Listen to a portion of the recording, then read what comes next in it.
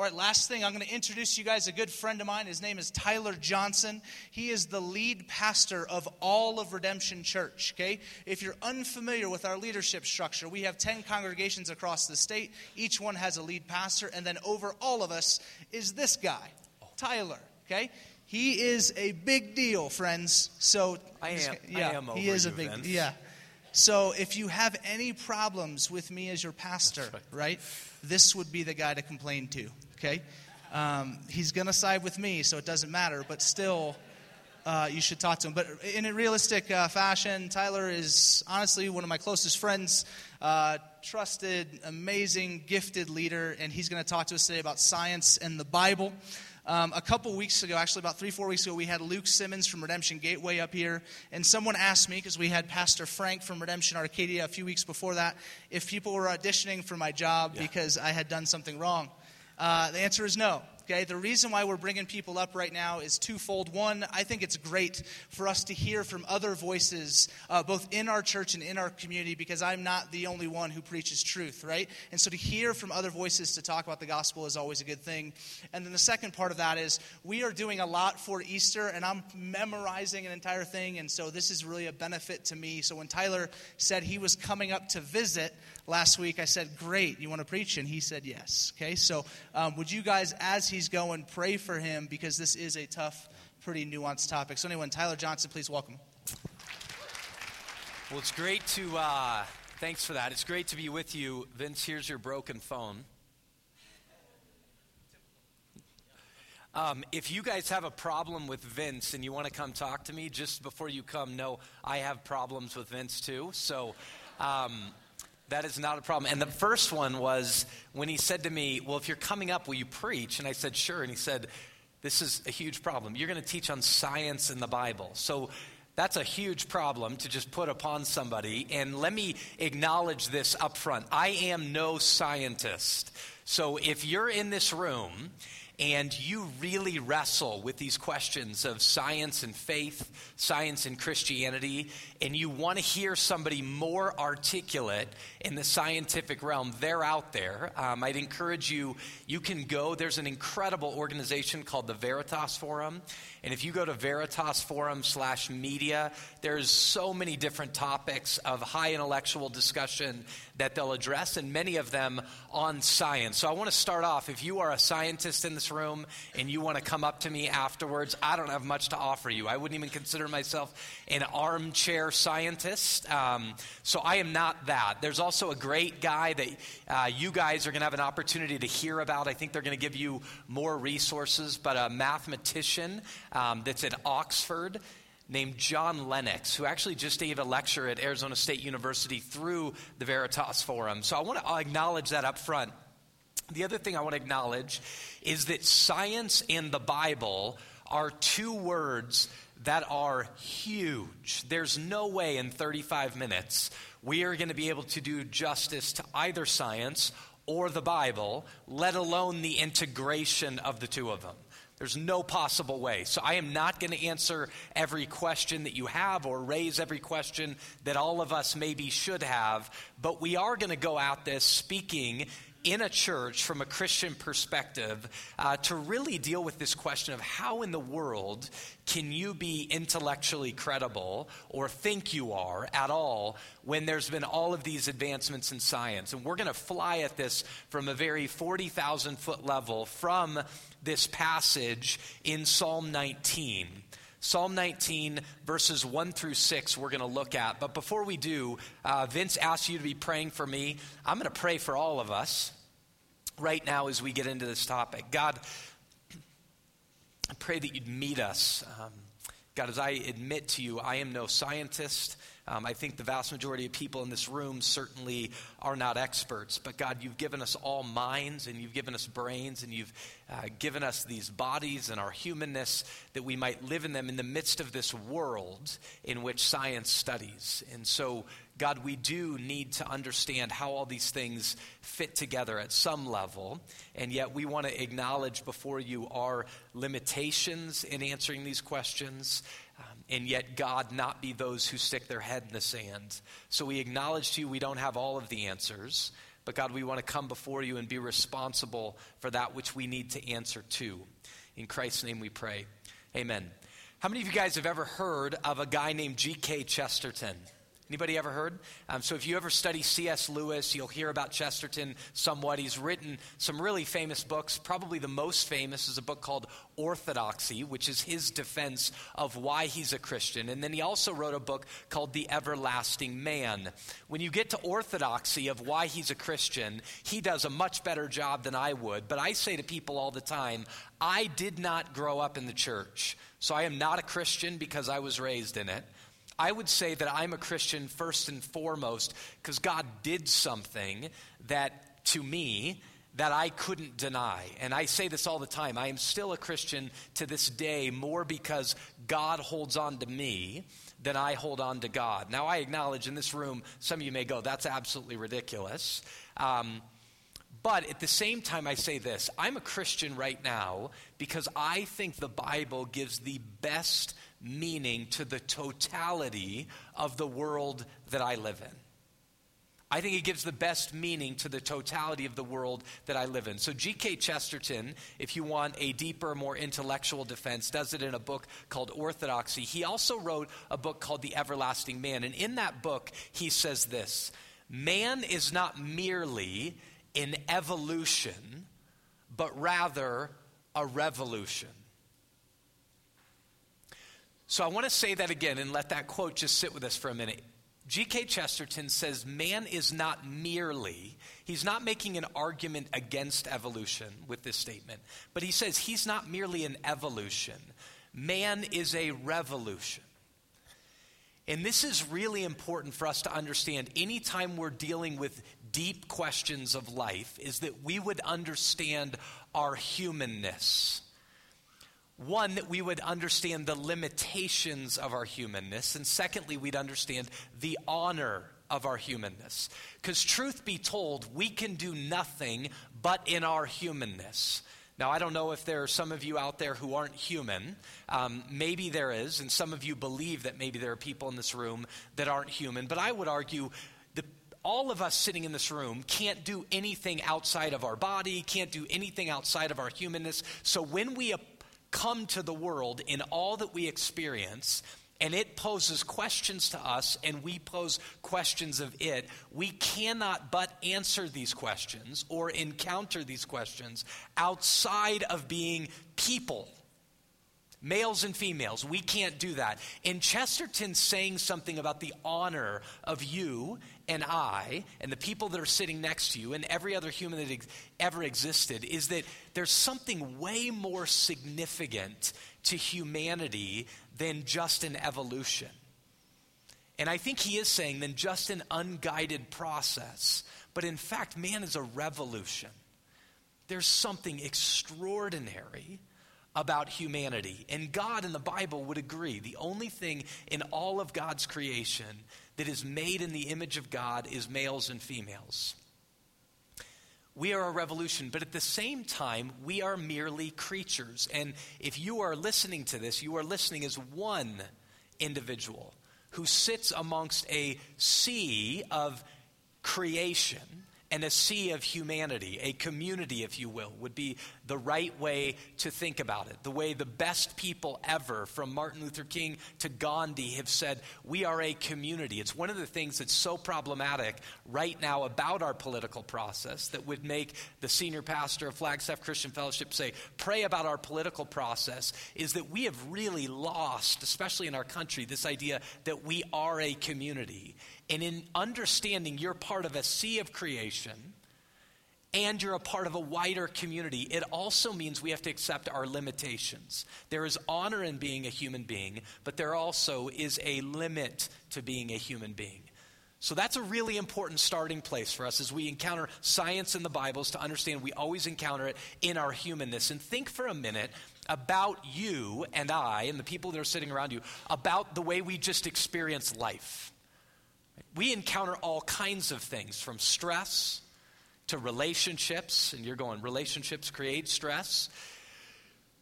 We're sexual beings, so we encounter sexual realities and sexual appetites. We have physical appetites, and we encounter good food and bad food, and good wine and bad wine, and good coffee and bad coffee, and good beer and bad beer. Whatever it might be, we have appetites of many kinds. We encounter fears and we encounter anxieties. We encounter what life is like with energy, what life is like without energy, which makes us go, what is energy? We have family, we have hobbies, we have work, pets, volunteering, and we all have to deal with the problem of pain, the problem of suffering, regardless of what you believe. You may sit in this room this morning and say, you know what? Christians have to deal with the problem of pain. And I would say that's true, but so do you. So does everybody. Everybody has to answer this question of why do we encounter so much of life that we go, that's not the way it's supposed to be. That's not right. Why do we get angry and why do we get happy? Those are all questions that we encounter in our humanness. Now, we're talking today about science and the Bible or science and faith. Really simply, if you just go on and go, give me a definition of science, the dictionary will pull up some definition like this. Science is defined as something like the intellectual and the practical activity, the intellectual and practical activity encompassing the systematic study of the structure and behavior of the physical and natural world through observation and experiment. Now again, if you're a scientist in this room and you go, oh, that's just the dictionary's definition, it's much more than that. I know it is. But in the end, what it's saying is science is the intellectual and the practical activity of observing the world that we live in from a human perspective and trying to observe it and study it and make sense of it. That's what science is. Now, faith is defined two different ways when you type in the definition of faith. One is the strong belief in God or in the doctrines of a religion based upon spiritual apprehension rather than proof. Now, truth be told, I don't like that definition of faith because I don't think faith is just blind faith, which that's a definition of. Just so you know, if you sit there and go, well, all the smartest people, all the scientists are not Christians. That's just not true. One example is the man who led the Human Genome Project, Francis Collins, is a explicit stated believer in faith, specifically in Christianity. And we could name over and over and over again past and present scientists who were Christians that they would say based upon evidence. So a better definition of faith, I believe, is the other one that comes up if you type this in, and it's that faith is the complete trust or confidence in something or someone. Trust in something or someone, of which I would then say everybody has faith. You either have faith in yourself, or you have faith in human progress, or you have faith in a God or the God of the Bible. Let's say if we're sitting in here as Christians, everybody trusts, has a foundation, what people that are smarter than me will call first principles, a starting place that provides a cohesive unit to everything. Now you may say that's science or what we have proven or not, but at the end of the day, everybody has trust, which means everybody has faith. Now, I want you to understand something. Many, many, many believers, we're in here as a Christian church, or those who are believers, believe that the more you study the natural world, the more, in fact, it drives you to God. Now, I know many of you in this room are students at NAU or have been, and you go to classes in which people will start off and go, if you believe in God, you're an idiot. Now, we have to stop for a minute and go, why are they saying that? Well, many people would say the only way we come to truth is through empirical data a la science. But if science is the only way to come to truth, at least half the university down the road shouldn't exist, because not all of that university is based upon empirical sciences. Secondly, there's no way just that which has been proven gives meaning to all of human existence. It gives observation and proof to many things that we've studied, but scientists themselves would say there's so much, likely more, that we haven't studied. So the issue is, you could say, I plunge myself into science and it leads me away from God. We would argue right now that even the Bible declares that the more you observe of the world and the more you observe of creatures and the more you observe of the pinnacle of creation, humanity, the more it will inform you about God and that there's a God that really exists. Much like Newton believed that the deeper he went into science, the more he became a believer in God. Even Einstein did not believe in a personal God, but looked at the world and said, there's something behind this. There was a faith. So I'm trying to say to you right now, just take away from you the idea that when somebody immediately that you feel smarter than you says, if you believe in God, you're a fool, to go, well, there's a lot of really smart people out there that believe in God. And show you that there's a structure that integrates, in the Bible itself, that integrates science and faith. So let me say this prior to just making some observations from Psalm 19. To understand the biblical story, and when I said to you I'm a Christian first and foremost because I believe it gives the best meaning to the universe, understand this, that the way in which the Bible starts is that there is a God, one God, who creates everything that we can see and all the things that we can't see. And that God designed the universe to be in union or harmony, that all of creation would be in harmony with God, that you and I as human beings would be in harmony with God. So there's a statement of it goes together like hand and glove. So do an exercise for me really quick. Put your hands together, because in fact, your hands go together even stronger than hand and glove would be. Now cross them over and make a fist with your two things. So in the end, God made the world to be in union with God. God made you and I to be in harmony with him. That's the first. If you drew concentric circles, in union with God. Now take them apart. He made you to be in union with yourself. Now take them apart. He made us to be in union with each other. Take them apart. To be union with the rest of the entirety of all of creation, the entire world in union. Okay, so all four of these are meant to be in harmony with each other. So you could call the God-oriented part spirituality, or the spiritual side. In union with myself is psychology. In union with others is sociology. And in union with the rest of creation, you could call sciences or physical sciences. All of those are sciences in themselves, but it's everything else, right, in the midst of that. So there's a comprehensive view of the Bible from the very beginning, because the God of the Bible made everything that we can see and that which we can't see. Now the Bible also tells us that there was disobedience from God, and therefore we were alienated from God, alienated from ourselves, alienated from each other, and alienated from the world. In short, life's hard, right? So if I said, is life with God, trying to find your spiritual path, hard? If you were honest with yourself, you'd go, amen. Is life trying to figure yourself out, the way you're wired, what career you should do, what should be next, who are you even? Is that hard? People, if they're honest, would say yes. Are relationships hard? Can I get an amen? Amen, right? It's hard. Is life hard, right? The rest of creation. Amen. So the Bible in the first 3 chapters is all of a sudden going, all of life matters, and all of life is hard.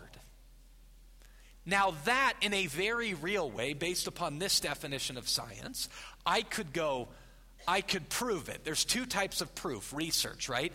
There's quantitative and qualitative research. Now, I could just go out and do research and ask you all that question and get the response, amen, life's hard, and is life the way it should be? And you'd go, no. Most people would be, hence why we do science, hence why we study psychology, hence why we do all this, and begin to go, I'm beginning to have some evidence that human beings agree on something, that life's hard and that at the very same time, life has extraordinary beauty to it and is amazing. So that worldview is really important to understand. Now let's drive immediately into science. So you understood the 4 circles. We were made to be in harmony with God, harmony with ourselves, harmony with each other, and harmony with the rest of the world. One of the places science benefits us to an enormous degree is in medicine. Now, if you decide to go into medicine and be one who really is at kind of the top of the medicine game, you end up being called a doctor. Now, there's a hospital in the Phoenix area that's world-renowned. It's one of 3 parts of this hospital called the Mayo Clinic. How many of you guys have heard of the Mayo Clinic? A lot of people. The Mayo Clinic does some of the best medical research, science, and it's known as one of the best hospitals in the world to diagnose problems. Now, there's a guy at Mayo Clinic Scottsdale that got recruited to Scottsdale to start their integrative medicine program. He had started the hospitalist program at Mayo Rochester and been there for over 20 years, then came to Scottsdale to start their process of integrated medicine. The reason they did is they were seeing a third of their people that they were seeing at Mayo Rochester were doing some form of what was called alternative medicine. Some form of alternative medicine. And they went, this is really interesting. Well, Scottsdale said if you're seeing 1/3 of your patients, we're seeing like 98% of our people do some form of alternative medicine that isn't classic Western medicine, okay? And that means they're doing something like acupuncture or essential oils or smoking weed or whatever it is, right? That at the end of the day, they're doing something to alternative. So he goes over and does it. He and I have developed a friendship, the guy that started, and he drew for me one of the first days we were together, this wheel of health that is a worldwide wheel of health. And in this wheel of health, there's 4 sections to it. The mental section, the physical section, the spiritual section, and the emotional section. Sounds a little like the 4 rings that Genesis 1-3 begin to tell us. And he says this to me. He is now known as one of the best diagnosticians, the person who diagnoses things in all of Mayo Clinic. The doctors come to him and say, something's wrong with me. And typically the people that show up at Dr. Bergstrom's office are the people that have gone through thousands upon thousands upon thousands of dollars of tests, only to have people look at them and go, there's nothing wrong with you. And they look back and go, no, there's something wrong with me because I have incredible pain in my body. Or I'm experiencing sickness upon sickness. I guarantee you almost everybody in this room knows somebody, or you yourself have felt let down by medicine because you go, you ask them to prescribe medicine, it doesn't solve a solution, and yet you continue to have problems, and at the end of the day, you leave the office, whether having a doctor explicitly state to you or through body language state to you, it's all in your head. You're nuts. Dr. Bergstrom drew this out and said, here's the fundamental reason for that, is Western medicine has such a scientism view, a view that only what we can prove is true, only what we can diagnose as disease is true, everything else is garbage. And it's only one quadrant of what the whole world thinks health is. So I want to hear you to hear me what I'm saying and what he was saying to me is that one of our fundamental problems in a world that makes anything supreme and only is that it's only a portion of the real life of a human being. And it leads to, if it doesn't understand its limitations, it leads to horrific consequences, to human beings that now think they're insane when in fact they're not, to physical health that actually could be helped but no longer is, to saying we're answering all questions when in fact people go insane because we're not answering the whole question. So at the end of the deal, here's what I want us to really understand fundamentally about this. Science is not the only way to truth. Remember I said this, if that were true, over half of NAU shouldn't even exist. And in fact, the statement that science is the only way to truth can't be proven. So in fact, the statement itself isn't science. Now here's the other side of the coin, because it's science in the Bible. The Bible is not a manual on how to play baseball. My boys are playing baseball right now. And if I said to them, the Bible gives you answers to everything, take it and figure out how to hit, they would stink, right? They would not, because they'd sit there and they'd be like, where's that part about how to hit, right? I don't see it anywhere. The Bible is not a book written for every answer to every question. Okay, what I'm saying in that is the Bible is not a science manual. And yet the Bible provides massive room and foundation in which to do science. There's many people that would argue the development of modern science developed fundamentally out of a belief in a personal, rational God. If you want to read about that, there's a book that Rodney Stark has written about that. But those are two very important things, is that science isn't the end-all, be-all only thing, but neither is the Bible giving us an answer to everything. They need each other. Now, in that, I'm not saying that the Bible and a science textbook are equal. We believe as Christians that the Bible is the Word of God, but it has an intended purpose.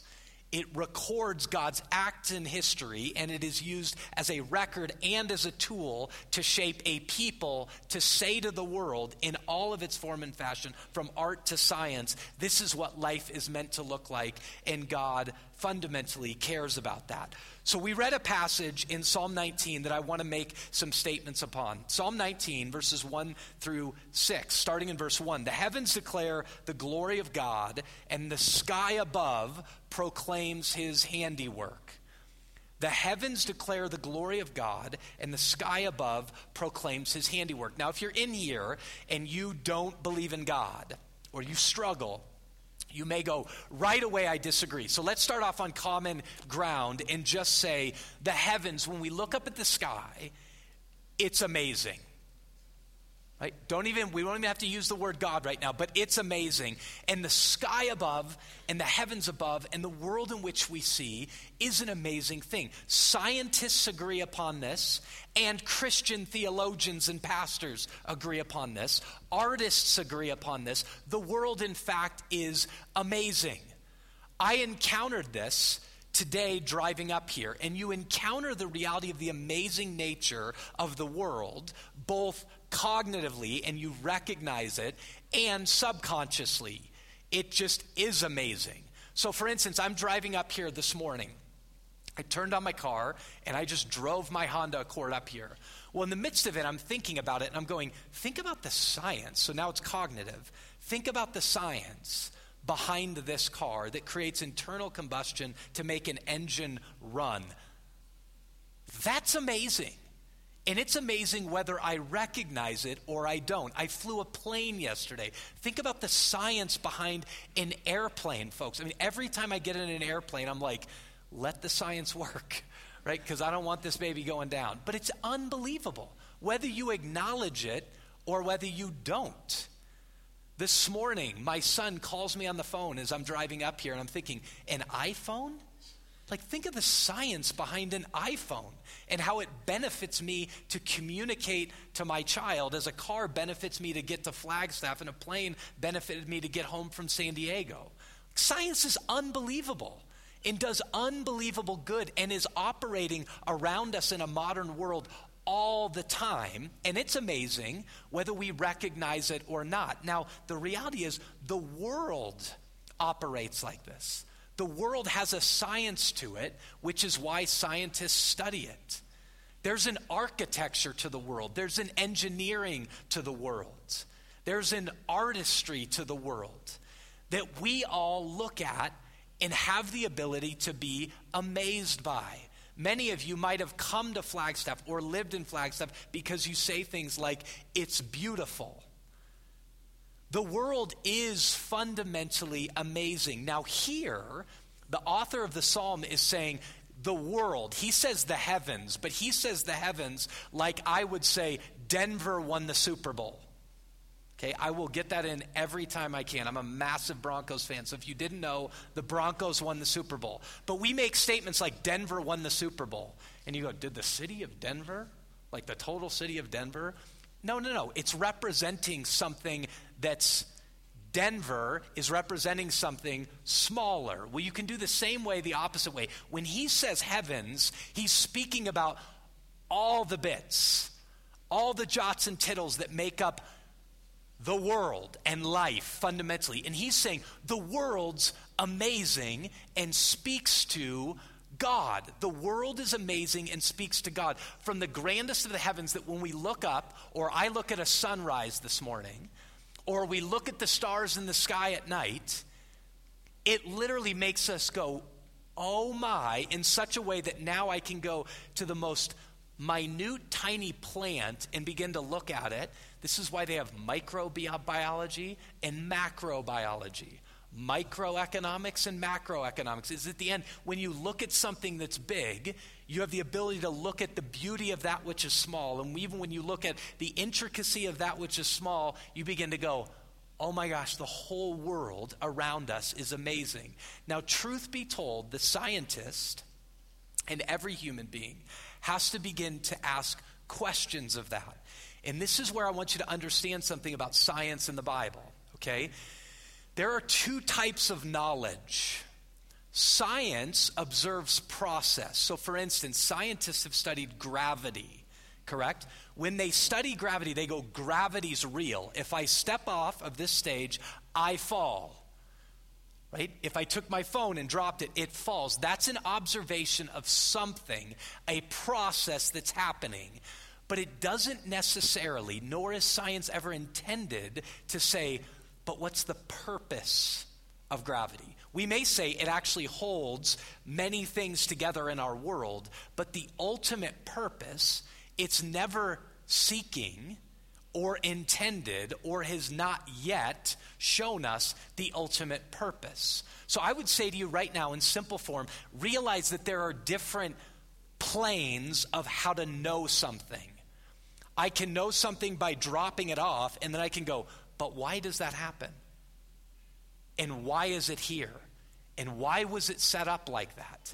You can observe things in the universe that you have to observe it, meaning you have to have the universe and you have to be a person, but then it's a whole nother thing to go, what's the purpose of the universe and who am I?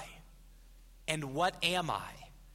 So in very simple terms, and it's very simple, I told you 40,000 foot look, science may observe process where faith can begin to speak to purpose. And they aren't opposite, they're integrated realities. They're integrated. They're two different types of knowledge. And here in Psalm 19, and what we believe as Christians is that fundamentally when we observe the process, it leads us to the ultimate purpose, which is this grand architect. The heavens are declaring the glory of God. The sky above is proclaiming his handiwork. The psalmist then says, day to day they pour forth speech, and night after night they reveal knowledge. Now right here, this is providing, I would argue, if you understand the whole of the Bible, a basis. Not the only basis in the Bible, but a basis for science. So day to day, the world is pouring forth speech that if we are normal human beings, I believe made the way God made us to be, as in his image, we are constantly interpreting the world around us. So in essence, many of us are making observations on what to do next based upon that. In that sense, we're all scientists. But then there are these experts that are asking very intricate questions that as the world is speaking to them, they're making a process, an observation, and a study to make sense of that. Here, the psalmist is saying, and the world that we're at is pouring forth knowledge. That's fundamentally what science is. It's about knowledge. It's a pursuit of knowledge. And the psalmist is saying the world is doing that to us all the time. It's pouring forth speech, and it's revealing to us knowledge. Now, I believe as Christians, in fact, I believe as humans that God made us, and you see this in Genesis chapter 1 and chapter 2. He made us and a whole world around us that he said, I've made you in the image of God. Be fruitful and multiply. Rule and subdue the earth. Have dominion up over it, which meant literally steward this. Process it. He didn't give human beings all the knowledge at once about all of the world, but he made this world a lab for us to go explore it. He made all of us, in one form or fashion, explorers, inventors, observers, scientists. And in the end, as we observe the world and process, we ask these bigger questions regardless of who we are, which ultimately makes us all theologians. The purpose questions. And the psalmist is giving account to that day to day they're pouring forth speech. So science exists to make sense of the world, as does theology. Okay, we are having questions blasted at us. We encounter life. What should I do next? What does this mean? How should I observe this? How should I interpret it? Science and theology, in a very real sense, are both trying to make sense of the world in which we live in, one through an observation of process, another through an understanding of ultimate purpose. We are called by God as human beings to do this. This is the purpose of it in the integration. I want you to see this as well. When you think about technology, here's my iPhone. Somebody develops an iPhone, right? And there had to be science behind this. So we pursue science to develop knowledge. As we develop knowledge, with knowledge comes power. You may have heard some philosophers say that sometime. With knowledge comes power.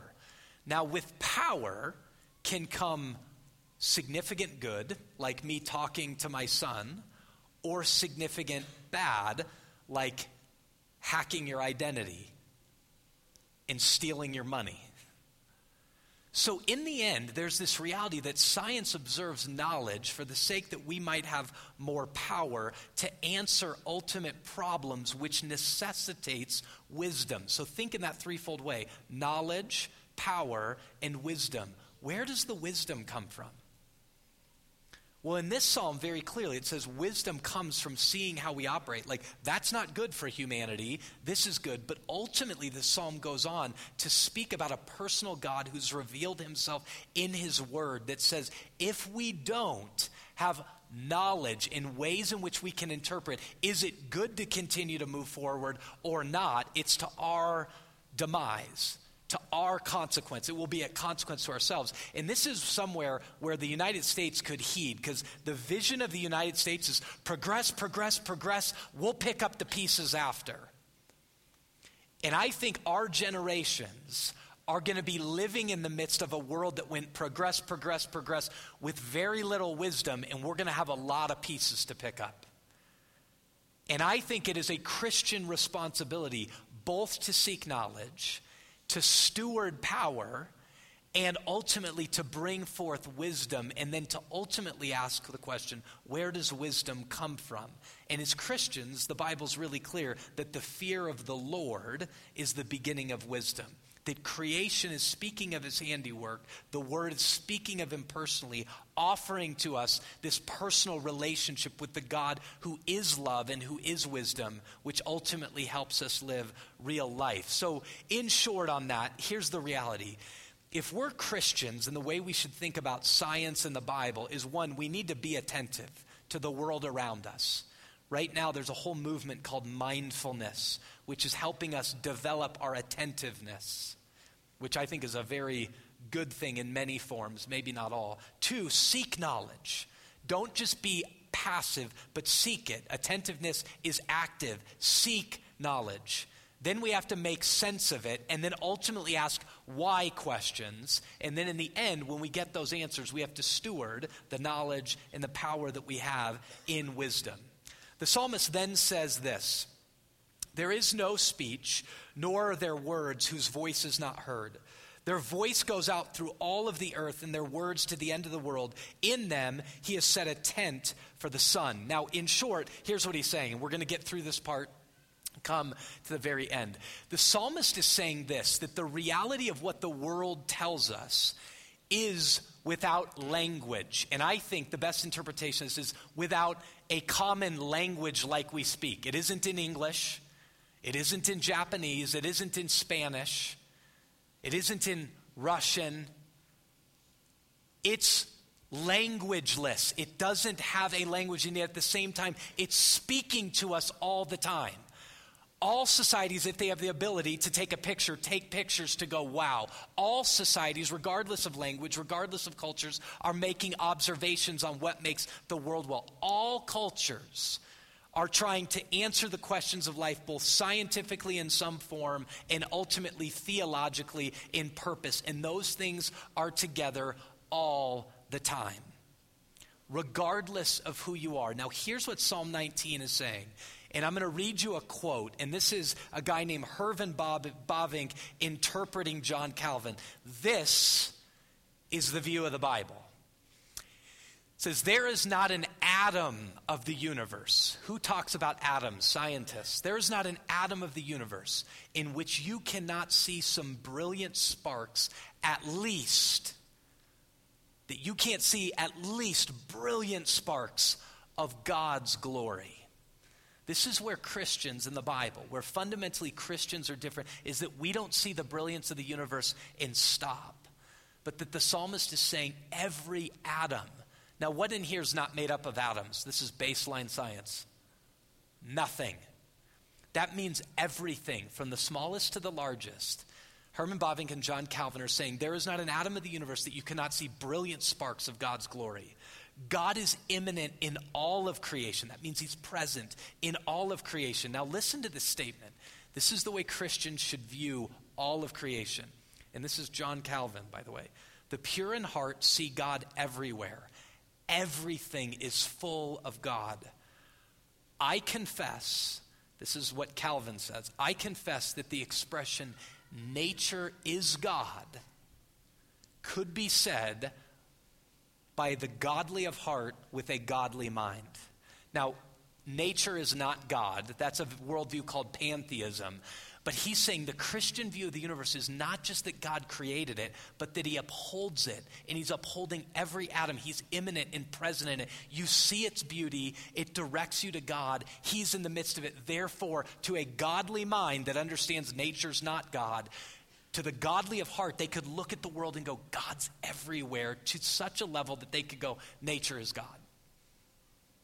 Now, you got to understand the distinction. We're not saying God is God and he's the creator of nature, but he is so intimately woven himself into creation that it screams of his glory. Now, let me just deal with this problem. I'm going to deal with two more problems, and then we're going to come to a close. There's a huge accusation upon Christians or those of faith that you believe in a God of the gaps. You believe in a God that where there's not scientific answers, you fill in God. But I would say, if a scientist said this and wanted to be logically credible, I'd say, do you think that science has the answer to everything? For instance, one of the big challenges of saying science answers every question is the challenge of consciousness. Like, why does somebody experience beauty? Why are they conscious of that which they think is beautiful and that which they think is ugly? Why do they pursue a path to success or not success? Why are they conscious of empathy, that they've harmed somebody and not? There are very few, if any, scientific answers to this. And right now, neuroscience may be able to go, well, empathy is real because it fires in a certain part of the brain. But there's a whole portion of life that science can't answer. So if there's a God of the gaps, there's also science of the gaps, if you will. The reality is we live in a real world that has all of those questions, that we need science and we need the Bible. We need faith and we need science. And this is where, in the end, we're going to end this section, is when he says this. In them he has set a tent for the sun, which comes out like a bridegroom leaving his chamber. Like a strong man runs its course with joy. Its rising is from the end of the heavens, its circuit to the end of them, and there is nothing hidden from its heat. Now, I know that last statement is true. There's nothing hidden from the sun's heat because I'm from Phoenix, right? Like, that is just fact. You're from Phoenix, you go, there's nothing hidden from the sun's heat. But what the psalmist is trying to get us to do is to raise our attention to the magnitude of the sun, to see its splendor, its excellency, to see its swiftness of its course, to see the astonishing power of its heat, and to go, why? That's macro. Now let me come micro to you. Right now in science, one of the heart of the sciences right now, the most sexy thing in the sciences, in biology, you want to know what the most sexy organ of the body is right now? The brain. I heard somebody say the nose. Well, all the guys were going, it's not the nose, right? Like, it's the brain. Everybody's into this idea of neuroscience. And you want to know what the neuroscientists are saying? Listen to me, because this is 2 more minutes. You want to know what one of the biggest conclusions of neuroscience is right now? How important love is. That what the brain does when it's in loving relationships, not just romantically loving relationships, connected relationships. There's 2 books written right now, and many more by scientists. One's called The General Theory of Love, in which they're doing real science, real observation, real proof through human beings that's coming out and saying how important love is. Another one is called Born to Love. And it essentially talks about what's happening to the brain, scientifically studied, when it's been loved, and the negative consequences of when it's not loved. You know, the Bible says fundamentally, here it's saying creation screaming of God's glory. But you know, the Bible says, if creation's pointing to God, the Bible says that God is love, 1 John 4. Which means if the Bible's true, love's at the heart of the universe, which would mean if we studied humanity, who's made in the image of God, we'd probably come to a conclusion like love. That love runs the universe. It connects the universe. It's at the heart of the universe. I don't know if any of you guys have heard the name Brené Brown, but she's a social scientist, had a TED Talk that went rampant on vulnerability. And she speaks a lot from the idea of neuroscience. Saw a video of her the other day, and she said, you know what, at the end of the day, I ask a lot of questions about God. And if there was a God, given my research, the God that would make utter and complete sense to me is the God who revealed himself in Jesus Christ. Because in the end, what we've learned from neuroscience is the only way to know something is to ultimately experience it. And if we were going to know God, we couldn't know him at a distance. We'd have to know him up close and personal. And she said, at the end of the day, Jesus makes all kinds of sense to me. Because in the end, what Jesus was is the exact imprint of God's nature. All the fullness of God was pleased to dwell in him, Colossians 1 says, which means in Jesus, love, true love, the definition of the world, walked amongst us. Folks, I'm telling you right now, if you're a Christian in here and you've poo-pooed science, don't. And if you're a scientist in here, I'd say follow the science. Fundamentally, and I believe in all of my heart, it's going to lead to a God who is love, who fundamentally has revealed himself in a personal way in Jesus Christ. Let's pray. Father, we love you. Thank you for your grace and mercy to us. God, I pray that we would encounter truth. And God, I believe in all my heart that the encountering of truth is the encountering of love. In Christ's name we pray. Amen. So right now we move into a time of reflection. And I just ask you to reflect upon those 2 things. The integration of science and faith, science and the Bible. And then ultimately, what does love have to do to the world? And when God said that he so loved the world that he gave his only begotten son, that Jesus is love walking amongst us, and that those who believe in him will have life everlasting, life that's worthy of the word. Contemplate those things as we come to sing and participate in communion.